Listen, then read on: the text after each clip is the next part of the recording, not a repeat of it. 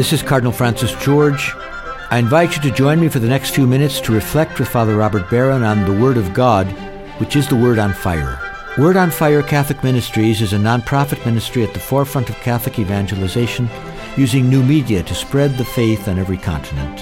Father Barron challenges us to open our hearts to the Word on Fire, which is God's word of love for each of us. If our hearts are open, the Lord can change and transform us so that we might speak with love about the one who is love. The global benefactors of Word on Fire, with the support of the Archdiocese of Chicago, now present Word on Fire. Peace be with you, and happy Easter to all.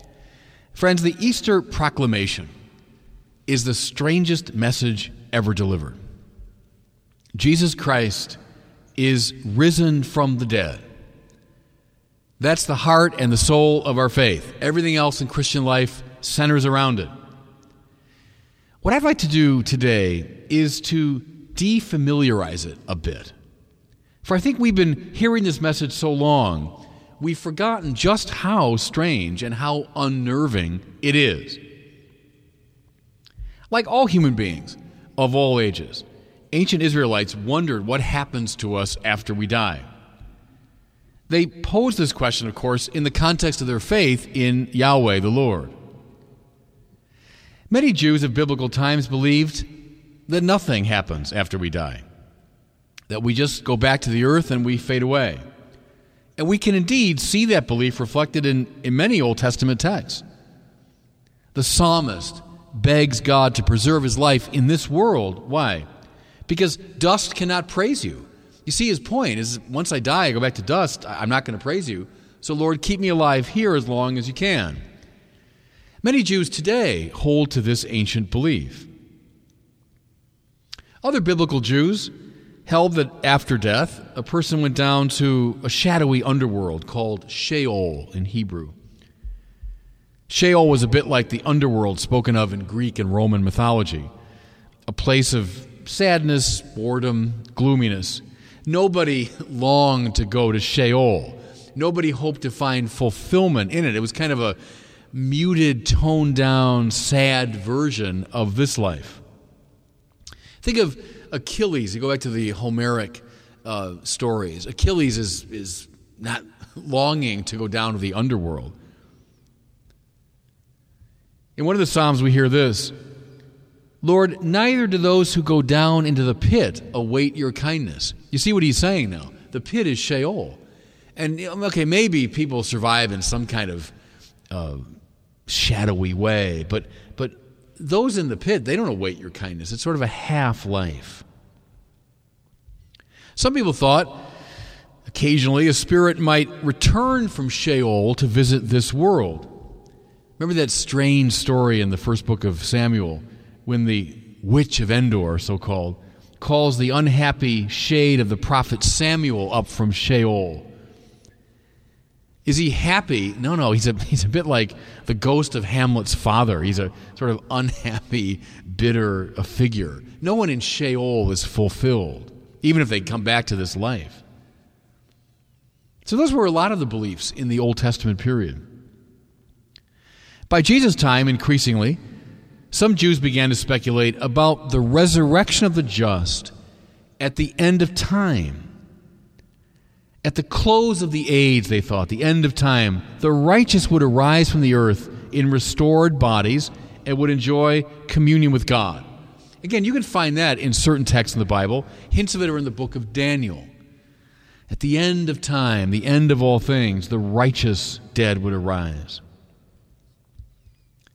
During Jesus' ministry, there were debates between the Sadducees and the Pharisees on just this point. The Sadducees held to the old belief that there is no resurrection. The Pharisees were embracing this newer belief in the resurrection on the last day. And you can hear that in the New Testament, debates between them. Another point of view, some Jews, it appeared, believed in some form of reincarnation. Remember when Jesus asked the disciples, "Who do people say that I am?" Some said, well, he's Elijah or Jeremiah or John the Baptist returned from the dead. Some kind of reincarnation. So, these were the range of Jewish beliefs. Some of the more worldly, sophisticated Jews of Jesus' time might have picked up the convictions of the surrounding Greek culture. They would have known about Plato's doctrine of the soul escaping from the body at death and going to dwell in a purely spiritual realm. Think of the dialogues of Plato, where Socrates looks forward to his prison break. He will escape finally from the prison of his body. So this was the intellectual world in which Jews of Jesus' time swam in regard to the question of what happens after we die. There was a whole slew of differing beliefs. So, you're a disciple of Jesus. You're following your master. You're convinced he's the Mashiach, he's the Messiah of Israel. But then he's put to death by the Romans on this terrible instrument of torture. What would you have thought? What would you have expected?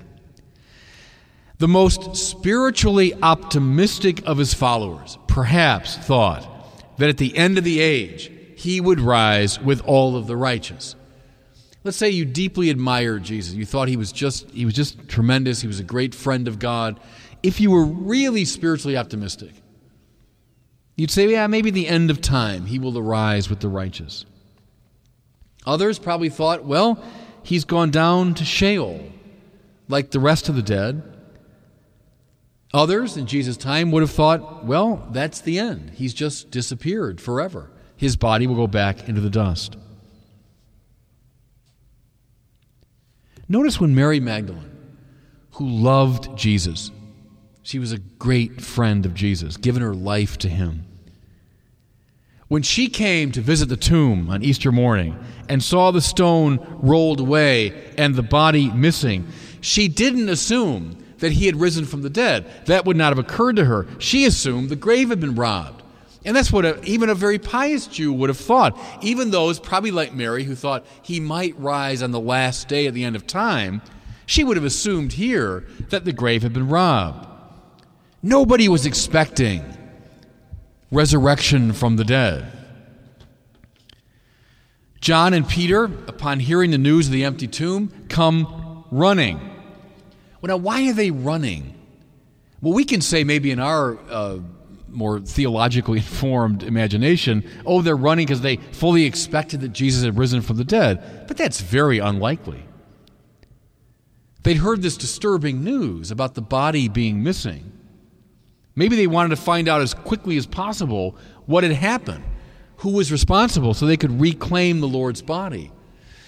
You know, if someone that you love had died and they were buried and the news came back that the body was missing, and that'd be very disturbing, wouldn't it? You'd run, too, to find out what had happened, what you could do about it.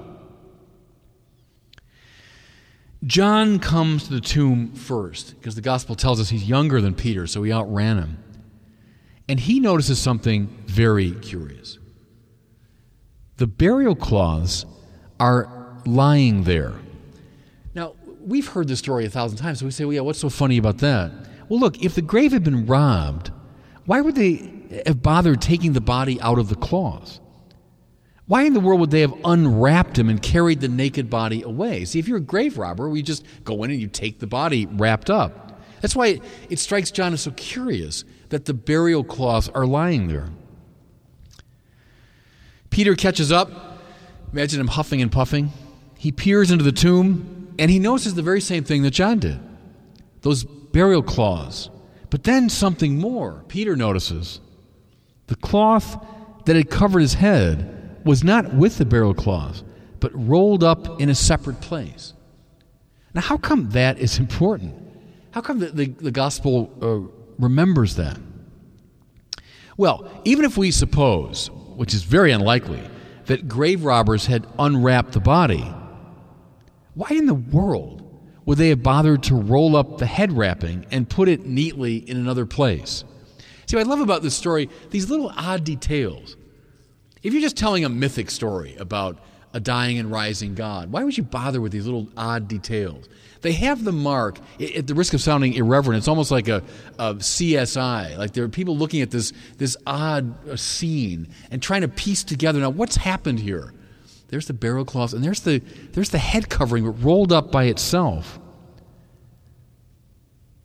But suppose they had come in and they actually unwrapped the body and taken it away. Why would they have bothered putting that little head cover in its separate place?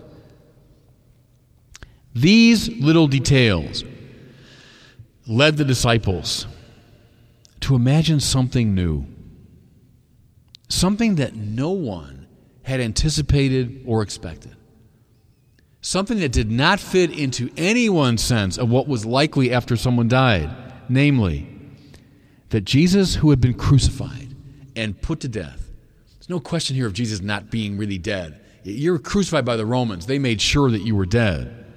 Someone who was crucified, put to death, was now, in the full sense, body and soul, alive again. Notice how the last line of the passage for today confirms what I've been arguing. Listen. They did not yet understand the scripture that he had to rise from the dead. Jesus had been offering hints throughout his public ministry. He was going to Jerusalem. He would be put to death, but then he would rise from the dead. But see, as I've been arguing, they would not have known what that meant. They were trying to put that into their framework of understanding of Sheol, resurrection at the end of time. Maybe some of them believed that there was nothing after death. So they didn't understand what this meant. What's happening here, see, in this story is they're beginning to get it. What was expected of all the righteous at the end of time had happened in regard to this one figure in time. Jesus had risen from the dead. Notice how in the other resurrection accounts, as we hear of these encounters with Jesus, Jesus stands before them and says, "Touch me and see that I have flesh and bones. I'm not a ghost. I'm not a Platonic soul that's escaped from a body. I'm not a ghost that's come up from the shadowy realm of Sheol. I'm alive, body and soul, standing before you in space and time."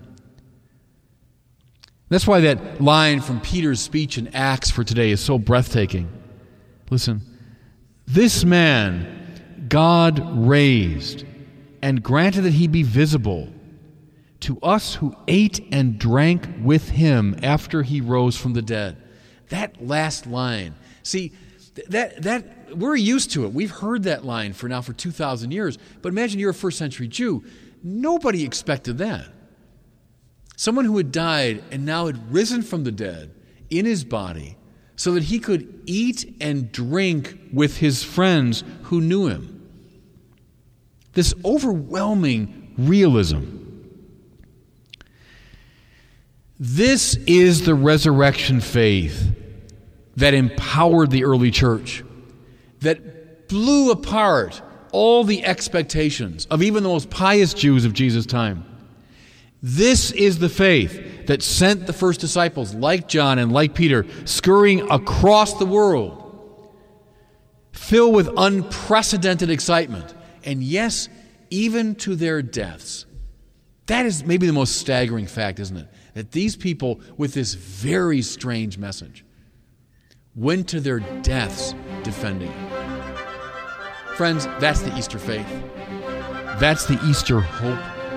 That's what we gather today in churches all over the Christian world to celebrate.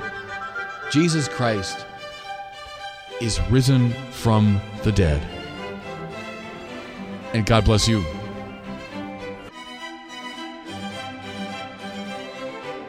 I hope you were moved today by the Word on Fire. I pray that together we might become a people on fire with love for God and neighbor here in Chicago and wherever these words are heard. Until we join Father Barron again next week, I'm Cardinal Francis George, and I pray that God will bless you and those you love. Father Robert Barron is combating the crisis of faith in our culture. Father Barron's expanded website can deepen your faith, give you new insights into scriptures, and help you become a better Christian. Go to wordonfire.org and tap into Father Barron's compelling videos, sermons, articles, and much more. Wordonfire.org. Connect with one of the Catholic Church's best messengers, every day, everywhere. Best messengers, every day, everywhere.